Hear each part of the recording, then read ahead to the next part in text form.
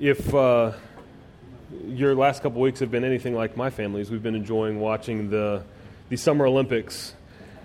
And one thing that always strikes me is the investment that these athletes make into their events and the time they pour into these events. They pour hours and hours and months and years to be the very best in the world at this one activity. And what always entertains me, I find amusing during the Summer Olympics, is what some of these people become defined by. So, I mean, you could be like the world's best double canoeer or pole vaulter. I mean, pole vaulting maybe at one time had practical application, but I've never felt the need to pole vault over anything. Nor would anyone want to see that. Trampolining is another Olympic event that is something I do in my backyard, but I've never aspired to be the world's best trampolinist, but some people do. But my favorite is race walking. And there are certain people that can say they are the fastest walkers in the world. And that's an Olympic event. But these people, they're defined by this aspiration at this one shot of glory. Yesterday, Christine had, I don't know if she put it on or who put it on, but the Olympics were on. It was probably Christine or I, because my kids normally don't turn on the TV. But it was the end of the women's triathlon. And the U.S. triathlete, Gwen Jorgensen, she crossed the finish line in first place and immediately broke down into tears, just overcome by emotion. Her approach to the finish line, she had a fairly significant lead. The commentators were going on and on about just the massive investments she'd made by moving overseas and being trained by this coach. And this was her life for this one moment of glory at the Olympics. All of her decisions over the previous several years were largely devoted to accomplishing this quest. Her idea of being the world's greatest women's triathlete fueled how she lived. It informed what she desired and how she thought. Now, this is true for any number of Olympic athletes. The story we're often told, and we're told again and again throughout, especially on NBC, throughout the Olympics, about these athletes getting up dreaming each morning of representing their country and being the best in the world and winning gold. Their identity as Olympians, as double canoers or pole vaulters or runners or gymnasts, it shapes how they live. It shapes the decisions they make from where they live to what they eat. Now, there's something compelling for us in this. There's a compelling example for us in this. Because for those who have placed their trust and their hope in Christ, you have a new identity. You are no longer defined by your desires and your thoughts, your appetites, your family, or your country. You are defined by Christ. This new identity in Christ, it should shape and inform everything we do. Just like those Olympians, who we are determines how we live. Who we are determines how we live. Now, throughout the first half of Colossians, Paul has been holding out Christ to us and rooting us in Him. And before we dive into our text this morning, let's just go back and briefly be reminded of the purpose and the occasion of this letter. Now, Paul is writing to the Colossian church. It's a group of Christians that Paul has never met. The gospel was likely brought to Colossae by Epaphras when Paul proclaimed the gospel of Jesus Christ to the Ephesians. Now, Epaphras had gone back to his hometown, to Colossae, and explained to those around him the hope that was to be found in the gospel. And after a short while, some within and around the Colossian church, they began to teach that these Christians, they needed something a little bit more in order to experience true spirituality. The buzzword that they kept coming back to was this idea of fullness. In order to experience a full life and full, true spirituality, you need some special knowledge. If you want to experience true fulfillment, then you need to follow certain laws and maintain specific practices. They were saying, what Epaphras has told you is all well and good, it's fine, but you need something a little more if you want fullness. Now, alarmed at this message and concerned for his brothers and sisters in Christ, that they may be led astray, Epaphras, he goes to Rome, where Paul is in prison. And he first tells Paul about all that God is doing in the Colossian church, about the people who have been saved and the faith and hope and love that they exhibit. But then he tells them about this concern that he has for them. And so Paul, out of his care for his brothers and sisters in the Lord, he writes this letter. Now in chapter 1 we saw how Paul gave thanks to God for the Colossians, for what they had exhibited through Epaphras that he had heard about. And he prays for them. And he prays for them in verses 9 and 10 of chapter 1 that they may be filled with the knowledge of God's will, in all spiritual wisdom and understanding, so as to walk in a manner worthy of the Lord. That was Paul's prayer, that they walk in a manner worthy of the Lord. And then Paul shifts his focus and seeks to fix his readers' sights on Christ, on who he is, the image of the invisible God, the one who is before all things and in whom all things hold together. Christ is the one whom the fullness of God was pleased to dwell. And this God-man, Christ Jesus, he is reconciled to God, all those who hope in him. Then in chapter 2, Paul unpacks his ministry. And he talks about his goal and his focus being to hold out Christ and to exhort Christians to walk in him, walk in Christ. And then it's been a little while. The series has been a little bit just disjointed, but as we've walked through chapter 2, both Larry and I unpacked various warnings that Paul gives the Colossian Christians. He warns them not to be taken captive by philosophy and empty deceit. He warns them not to be defined by what they eat or drink or to be caught up in a self-made religion. He warns them against legalism, as Larry unpacked 2 weeks ago. And now as we move into chapter 3, we come to one of the most important passages of Colossians in its flow of thought. Now Paul he's unpacked the glory of Christ. He's given a lot of indicatives, what we have in Christ, and he's transitioning, beginning in verse 5 in particular, to imperatives, to telling the Colossians how then they should live. Now the 4 verses we're going to look at together today, they're a key that unlocks what life for the Christian is motivated by and focused on. Understanding this passage can shed light on so much of Scripture, and most certainly it sheds light on the rest of Paul's letter. Colossians 3, verses 1 through 4, it acts as a bridge. It takes us from looking at the fullness that we have in Christ and bringing us to how we should live in light of this reality. Now, 2 weeks ago, Larry spoke on the passage preceding this, and he highlighted that our opposition to legalism is not opposition to God's law and commands. And that's what we're going to be seeing more and more as Paul lays out what life is supposed to look like for the Christian through the rest of chapter 3 and into chapter 4. But before he gets there, he provides this foundation for our obedience, for how we are to live. And it's here in Colossians 3, verses 1 through 4. Now, when we read God's Word each week, it's God addressing us. And we've done this once or twice before, but as we read God's Word, let's stand together out of honor and reverence for the Word of God. This is the Word of the living God, inspired, infallible, and inerrant. Colossians 3, verses 1 through 4. If then you have been raised with Christ, seek the things that are above, where Christ is, seated at the right hand of God. Set your minds on things that are above, not on things that are on earth, for you have died, and your life is hidden with Christ in God. When Christ, who is your life, appears, then you also will appear with him in glory. This is the Word of God. You can take your seats. Now, in our passage today, we see something of what happens when we are united with Christ.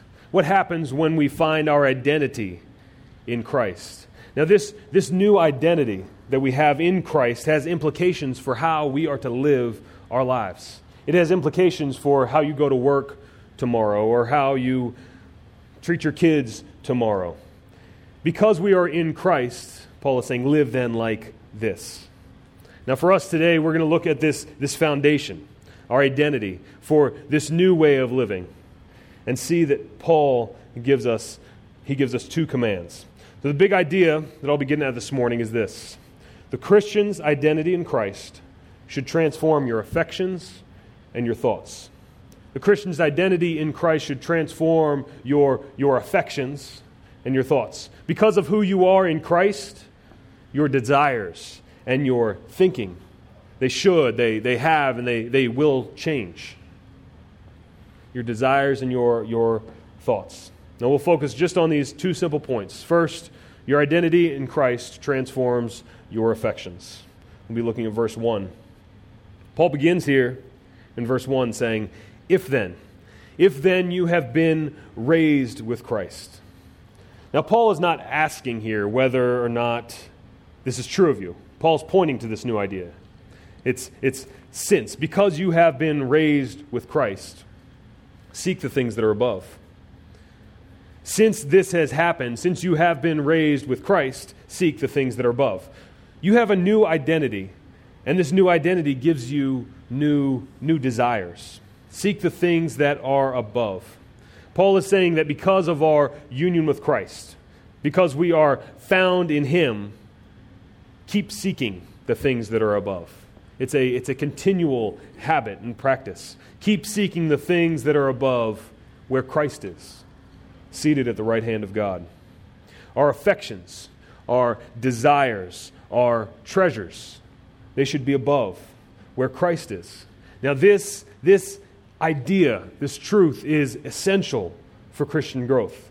If you are in Christ, then you must desire things above. Now, the idea of things being above, and we're going to see it later in verse 2, above and below, it's not a spatial idea. It's not just seek things that are in heaven, although it has that connotation. It's more qualitative. It's more about the quality of the thoughts, the essence of the thoughts that you have. To seek things that are above, or to seek things that are spiritually minded, that are God-oriented. And yes, in many ways those are heavenly things, but Paul's call is not to a detached spirituality, detached Christianity. So what are these things above, though? What are we to seek?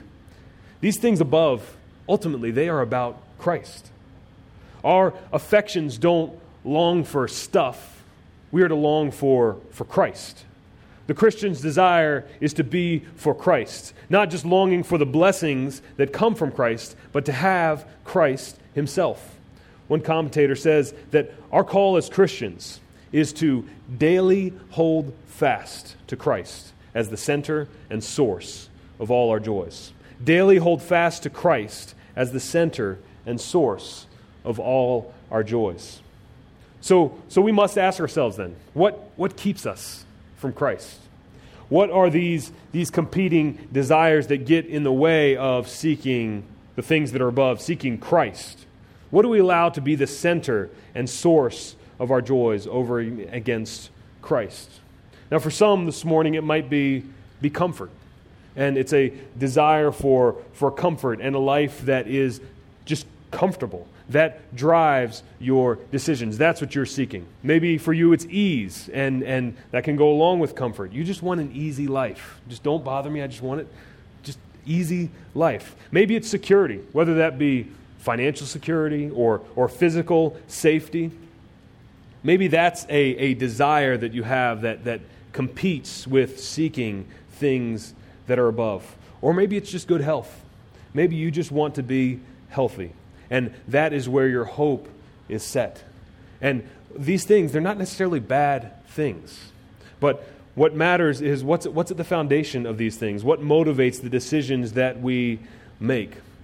Maybe for you it's approval from others. Maybe that's the desire that drives your decisions, your day-to-day life. You want other people to think well of you, so you behave a certain way. You say certain things. You do certain things. You look a certain way. You crave approval. Now in Psalm 16, David says this, I say to the Lord, you are my Lord. I have no good apart from you. David's saying, outside of you, Lord, there's nothing good. Does this describe you? Does this describe what you live for? In the way you live, can one see that your affections are for Christ? Now, Jesus, he teaches on this in the Sermon on the Mount, Matthew chapter 6. If you want to, you can turn there. I'm going to read a few verses from there. Matthew chapter 6, verse 19. And Jesus says this. It's a passage that will be familiar to you. Do not lay up for yourselves treasures on earth, where moth and rust destroy and where thieves break in and steal.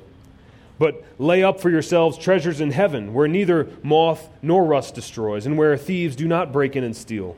For where your treasure is, there your heart will be also. Jesus goes on, the eye is the lamp of the body. What we see, what we desire, is the lamp of the body. So if your eye is healthy, your whole body will be full of light. But if your eye is bad, your whole body will be full of darkness. If then the light in you is darkness, how great is the darkness? No one can serve two masters, for either he will hate the one and love the other, or he will be devoted to the one and despise the other. You cannot serve God and money. Our call as Christians is to have affections that are for Christ. We are called to seek the things that are above. The Christian's desire, it's not primarily oriented outward. It's not primarily oriented towards that which is around us, whether it be the stuff of the world or the relationships we have or the circumstances we long for. The Christian's desire is also not to be oriented inward. We're not to be looking for hope within, in how we live or in our spiritual experience. The Christian's desire must be oriented, not outward, not inward, but upward. Our call is to desire Christ. Now, a helpful way to evaluate this is to ask yourself, when I thank God, what are the first things that I thank Him for? When I thank God, what are the first things that come to mind? What are the first things I thank Him for? Do I thank Him primarily for temporal blessings? Or for the one who bestows those blessings, the giver of those gifts? Am I grateful first for temporal things or for things above? It's not wrong to be grateful and to express thanks to God for temporal things. That is not what I'm saying. That's not what Paul is saying. That's not wrong. But where is our heart? Where do our affections lie? And are they for Christ and for God? Do we see that we have no good apart from Christ? So when I thank God, what are the things that I thank Him for? Brothers and sisters, because you are in Christ, seek the things that are above, where Christ is, seated at the right hand of God. Now Paul, he then goes on to address our thoughts. And that's point number 2. Your identity in Christ transforms your thoughts. Your identity in Christ transforms your thoughts. This is verses 2 through 4. Paul says in verse 2, he says, set your minds on things that are above, not on things that are on earth. Now this is not just a restatement of what he has just said. He's adding our thoughts to our affections. This union with Christ, it changes what we long for and what we think about. It shapes the object of our desires and what we set our minds on. Paul is not saying that we are to be detached people from this world. We're not to be monks wandering in the wilderness. In fact, over the next several verses, 3:5 through 4:6, I think it is, Paul unpacks just how we're called to live in this world, how we are called to interact with others, how we are called to be good fathers and mothers and good business people and good church members and sons and daughters. He's not saying don't think about those around you. What Paul is after is the orientation of our minds. So let me ask you, where does your mind go when it's in neutral? Is your mind set on things above? What do you think about when you have nothing in particular to think about? Where does your mind drift? In the mundane moments of your day, maybe you're brushing your teeth, or you're folding laundry, or you're driving to or from work. Where does your mind go? This can seem to be just an uncomfortable question. I mean, I don't know. It's kind of introspective, and I don't know where my mind goes. Ask yourself, where does your mind go? Be aware tomorrow as you're going through the mundane of life. Where does your mind go? The Christian is called to spiritual mindedness. The Christian is called to spiritual mindedness. Set your mind on things above. Now, this mindset, this spiritual mindedness, it's not about intellect. It's not about smarts or degrees or IQs, but it's about the disposition and the orientation of our mind. Where do we go? Now, when you are in Christ, you don't need something beyond Christ. Because as chapter 2, verse 10, as we looked at before, it says, you have been filled in Him. You have all you need in Christ. So set your mind on Him. There's nothing else you need apart from Christ. As the hymn says, turn your eyes upon Jesus. Look full in His wonderful face, and the things on earth will grow strangely dim in the light of His glory and grace. Turn your eyes upon Jesus. Now here in verse 3, Paul gets to the basis for this setting of our mind upon things above. Verse 3 and 4, it says, for you have died, and your life is hidden with Christ in God. When Christ, who is your life, appears, then you also will appear with Him in glory. Again, set your mind on things above because of who you are. Now Paul goes to a past reality, a present reality, and a future reality. We're going to look at these. First, a past reality. You have died. This is who you are. You have died. As verse 20 of chapter 2 says, to the elemental spirits of the world you have died. You have died with Christ.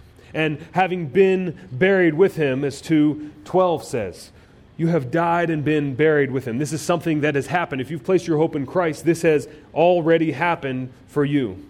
Now through His death, we have been set free from bondage to the temporal attractions of this world, from bondage to our flesh. If you are in Christ, this has happened. It's in the past. You have died. And then in the present, your life is hidden with Christ in God. Your life is hidden with Christ in God. Now, what in the world does that mean? Well, it does not mean that we are to be some kind of spiritual super spies, keeping our true identity hidden and secret. And then, like Clark Kent, when the need arises, we put on our Superman cape and now we're Christians. And then we go back to our normal, mundane life. No, that's not at all what we are called to be. So then what does it mean to be hidden with Christ in God? It means that although in this world your sin will obscure our true identity, if you are in Christ, you are safe and secure in God. To be hidden with Christ is to be safe and secure in God. There is no doubt before God who you are when you are in Christ. No doubt before God who you are when you are in Christ. This gets at what we were talking about earlier when Lucy came and brought her word about condemnation. There's no doubt about who you are when you are in Christ. There is therefore now no condemnation for those who are in Christ Jesus. You are His son. You are His daughter. This is a present reality right now. Right now, this is who you are. Your life is hidden with Christ in God. So look to the one you have been raised with. Behold Him there, the risen Lamb. My perfect, spotless righteousness. He is my righteousness. Right now, He is my righteousness. He is your righteousness. You have died with Him and have been raised with Him. He is the great, unchangeable I am, the King of glory and of grace.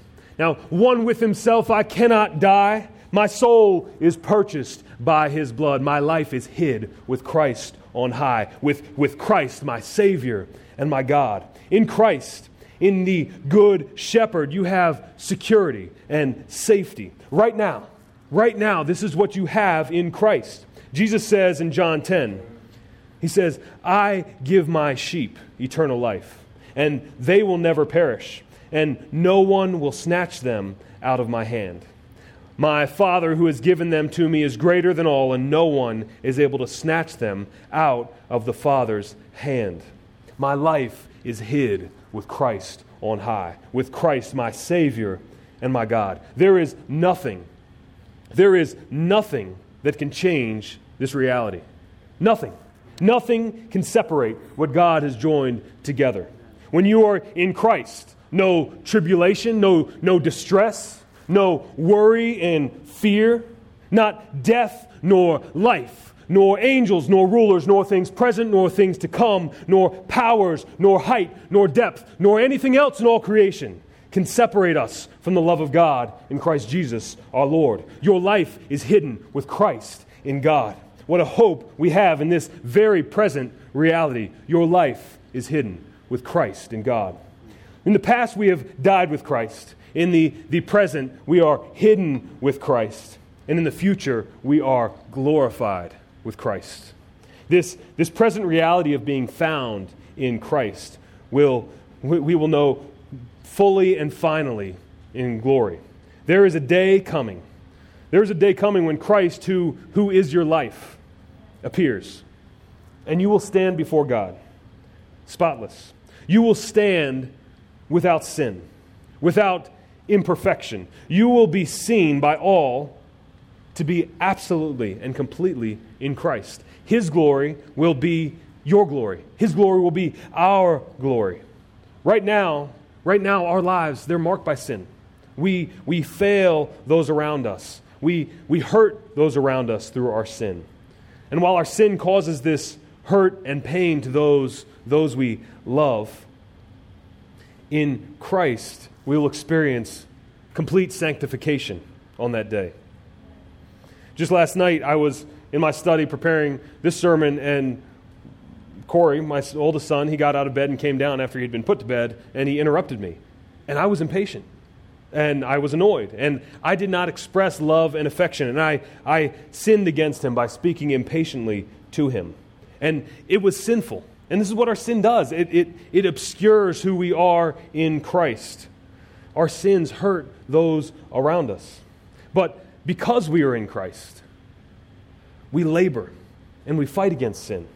We seek to put it to death. And this is where Paul is going to go after this, beginning next week. But before he goes there, he reminds the Colossian Christians and us of just who we are in Christ. And he points to just who we will be when Christ appears in glory. In our lives on this earth, we are being sanctified. But a day is coming. A day is coming when sin will be no more. And our sanctification will be full and final and complete. And we will be in Christ. What a future reality this is that to hope in and to look at. John writes about this very thing in 1 John chapter 3. He says this, "See what kind of love the Father has given to us, that we should be called children of God, and so we are. The reason why the world does not know us is that it did not know Him. Beloved, we are God's children now, and what we will be has not yet appeared. But we know that when He appears, we shall be like Him, because we shall see Him as He is. And everyone who thus hopes in Him purifies himself as He is pure. When He appears, we will be like Him. When Christ, who is your life, appears, then you also will appear with Him in glory." Now, knowing our identity in Christ, it must transform our minds. Our identity as Christians, it completely changes our desires, our affections, and our thoughts. Our desires are to be directed to God. Our thoughts are to be set on God. So how do we seek and set our minds on things above? How do we cultivate this Godward orientation and spiritual mindedness? How do we orient our desires and thinking to Christ? And that's where we're going to be spending the rest of that time answering that question. Now, there are many ways that this question could be answered. Each passage has an interpretation that should be God-inspired, but has many applications. God's word is sufficient for all of life, for every circumstance, but I'm going to focus on just a few particular applications for us. First, how do we cultivate this spiritual mindedness? Spend time with God. Spend time with God. Let this be your first priority, to know God more. Psalm 1 says, "Blessed is the man. Blessed is the man who does not walk in the counsel of the wicked, nor stand in the way of sinners, nor sit in the seat of scoffers. But his delight is in the law of the Lord. And on his law he meditates day and night. He is like a tree planted by streams of water, which yields its fruit in its season, and its leaf does not wither. In all that he does, he prospers." Be like that man. Or be like those Olympians. We actually have to take steps to be who we are, just like they do. They want to be the world's greatest double canoer or the fastest walker. They give their lives to that task. And they give their lives to this hope for a fleeting, passing, brief moment of glory. How much more should we labor to know God in His Word? We don't prepare for a moment of glory, but we prepare for eternal glory. How much more should we give ourselves and be motivated to give ourselves to seeking things that are above? So read your Bible. Read your Bible. Read it every morning. Read it at night. There's nothing that says that if you're going to have a quiet time, it just has to be in the morning or it just has to be at night, just one time a day. Quiet time, one time a day. It's okay to do more. It's okay to spend more time in God's Word. Psalm 1, on His law He meditates day and night. It's a constant orientation to God and to who He is as He's revealed Himself in His Word. Another way to spend time with God is to pray. When Christine and I go out to dinner together, we talk to one another. Fancy that? It's a novel idea. And we talk to one another to get to know one another more, to enjoy one another, to build a relationship. And when we spend time with God, that's what we should seek to do. We pray, and we express our cares to God. We put our cares on God, and we pray. And God speaks to us through His Word. So read your Bible and pray and meditate and memorize Scripture. Meditate on and memorize Scripture. Another way that we don't often think of as a way to cultivate this spiritual mindedness under spending time with God is to fast. Now, fasting, if you're like me and love food and are grateful to God for the gift that food is and probably enjoy that gift too much at times, fasting is a wonderful way to cultivate dependence on God. There is little that makes you more aware of your need for other things and makes you more aware of how much you think about, or I think about food. When I fast, I think about food a lot. And it is a wonderful reminder to turn to God, to look to God, to depend on God. So consider fasting for a meal or fasting for a day. What I spend my time doing, it determines what I think about and what I desire. So when you spend more time with God, you will think about God more. Every day, whether it be listening to talk radio or listening to music or watching TV or even conversing with those around you, every day you're bombarded with ideas and things that are after your affections and your desires. And the more time you spend on something, the more you think about it. If you watch a series of TV shows. Recently, my wife and I watched the next Food Network star, to see who's going to be the next Food Network star. It's about food, and ironically enough, but as we watch that, I start to think about the show at random times in the day, and that's what happens. That's what we spend our time on. It determines what we think about. So spend time with God. Spend your time with God. Second, prioritize the church. Hebrews 3:12 and 13 says this, "Take care, brothers, lest there be in any of you an evil, unbelieving heart, leading you to fall away from the living God. But exhort one another every day, as long as it is called today, that none of you may be hardened by the deceitfulness of sin." The Bible, it doesn't have a category for a Christian that flies solo. It doesn't have a category for one who neglects Christian community. Those who are in Christ, they're brought into the people of God. And this is what God has been about from the very beginning, establishing a people for himself and for his glory. And he does this. He does this in Christ. So don't neglect to meet together. Don't neglect the preaching of God's word. Now, I don't say that just as the preacher hoping that you'll listen to me. I say that because when we hear God's word preached, God is speaking. I'm not here to present my thoughts. I'm here to present God's thoughts. And God speaks to us through his word, and he has chosen to use the preaching of his word to make clear his word. Don't view Sunday mornings as just one option among many for your weekend. It's an opportunity to be fed, both through God's word, through the preaching of the word, through songs that are sung, through prayers that are prayed, through fellowship and conversations that you'll have. Our gatherings, they function as this reorientation to God.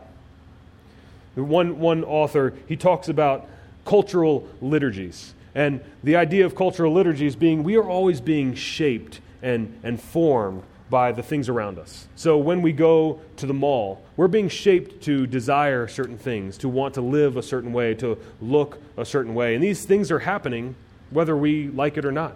There are all kinds of these cultural liturgies as he defines them. And church, the gathered church on a Sunday morning, is a place where we can be reoriented to God. 6 days out of the week, we can be bombarded by messages that are contrary to God. Messages that are of the world, of the earth, as Paul would say. And church is an opportunity to be reoriented to who God is. So, through the scriptures that we read this morning, through the songs that were sung, through the encouragement that's provided, through the preaching of God's word, through the reading of God's word, we are being reoriented and reshaped, counter-shaped, in one sense, to the things that are above. Seek the things that are above. Set your mind on the things that are above. And one way to do that is by prioritizing church. Lastly, I want to highlight one that we don't often think about. That's to think about death. Think about death. To cultivate spiritual mindedness, think about death. Our life is short. It's but a breath. We will soon pass from this earth. Now, thinking about death, it sobers us. It puts the cares of this world into perspective. It helps us to understand that which is important and that which is fleeting. But death hurts. Death is scary, and it can hurt us and those we love the most. But listen to this encouragement from 17th century Puritan Lewis Bailey. He says this: pitch the anchor of your hope on the firm ground of the Word of God, who has promised in your weakness to perfect his strength. And Christ will shortly turn all your temporal pains into eternal joys. Yes, death is painful. Death entails suffering. But brothers and sisters, take heart. If we are children of God, Paul writes in Romans 8, then heirs of God and fellow heirs with Christ, provided we suffer with him in order that we may also be glorified with him. For I consider that the sufferings of this present time are not worth comparing with the glory that is to be revealed to us. All that we face in our suffering, all that we go through in death, is not worth comparing with the glory that is to be revealed to us. In death, we will be brought into communion with God. In death, we will experience everlasting joy and peace. In death, we will be free from all sin and pain. And in death, we will receive the inheritance that Christ has promised to us and purchased for us. Lewis Bailey again writes this: you may exchange your brass for gold, your vanity for felicity, your vileness for honor, your bondage for freedom, your lease for an inheritance, and your mortal state for an immortal life. Contemplating the reality of death for all of God's elect helps to reorient our minds to the things that are above, where Christ is. We are a church this morning and every Sunday. We are a church full of dying people. Some of us are closer to death than others. Let us not fear this reality as those who have no hope. Let us care for one another. Let us pray for one another. And let us learn from one another. This perspective that death brings, those who are closer to death, they have a lot of wisdom. Lots of wisdom in the priorities of this life, in the cares of this world. They have a perspective that many of us don't have. So engage them. Learn from them. And as we anticipate entering this everlasting rest in our true home, be spurred on by one another. And what a hope we have when we have in Christ no guilt in life. We have no fear in death. This is the power of Christ in me. From life's first cry to final breath, Jesus is the one who commands our destiny. No power of hell, no scheme of man can ever pluck us from his hand until he returns and calls us home. This is the power of Christ in me. This identity in Christ, being united to him, being found in him, it transforms our affections. It transforms our thoughts. So seek the things that are above.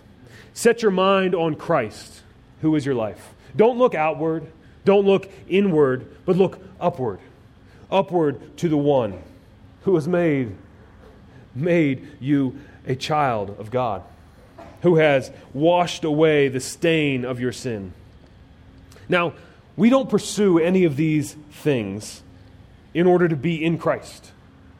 These things don't get us into Christ. But because we are in Christ, we labor more and more to know him better. No steps we take to pursue spiritual mindedness earn our way to be called sons and daughters. None of the things that I have mentioned earn our way to be called sons and daughters. As we read earlier in our time of singing, it is all of grace that we have been saved. For by grace you have been saved. But because of the fact that we have been saved, we've been set aside for good works, to walk in them. We are to be holy as he is holy. Because we see no good apart from God, we labor to know and love him more and more. He is the fountain of all good. The fountain of all good. Do you believe that? He is the fountain of all good. The spring from which flows forth grace. He is the all-satisfying one. There's nothing this world has to offer that can satisfy you. Nothing. Look to Christ. He is the all-satisfying one. He is the never-failing one. The never-failing one. He is the God who loves us. He is the God who saves us. He is the God who keeps us. So set your mind and all your affections on Christ. Bow your heads and pray with me.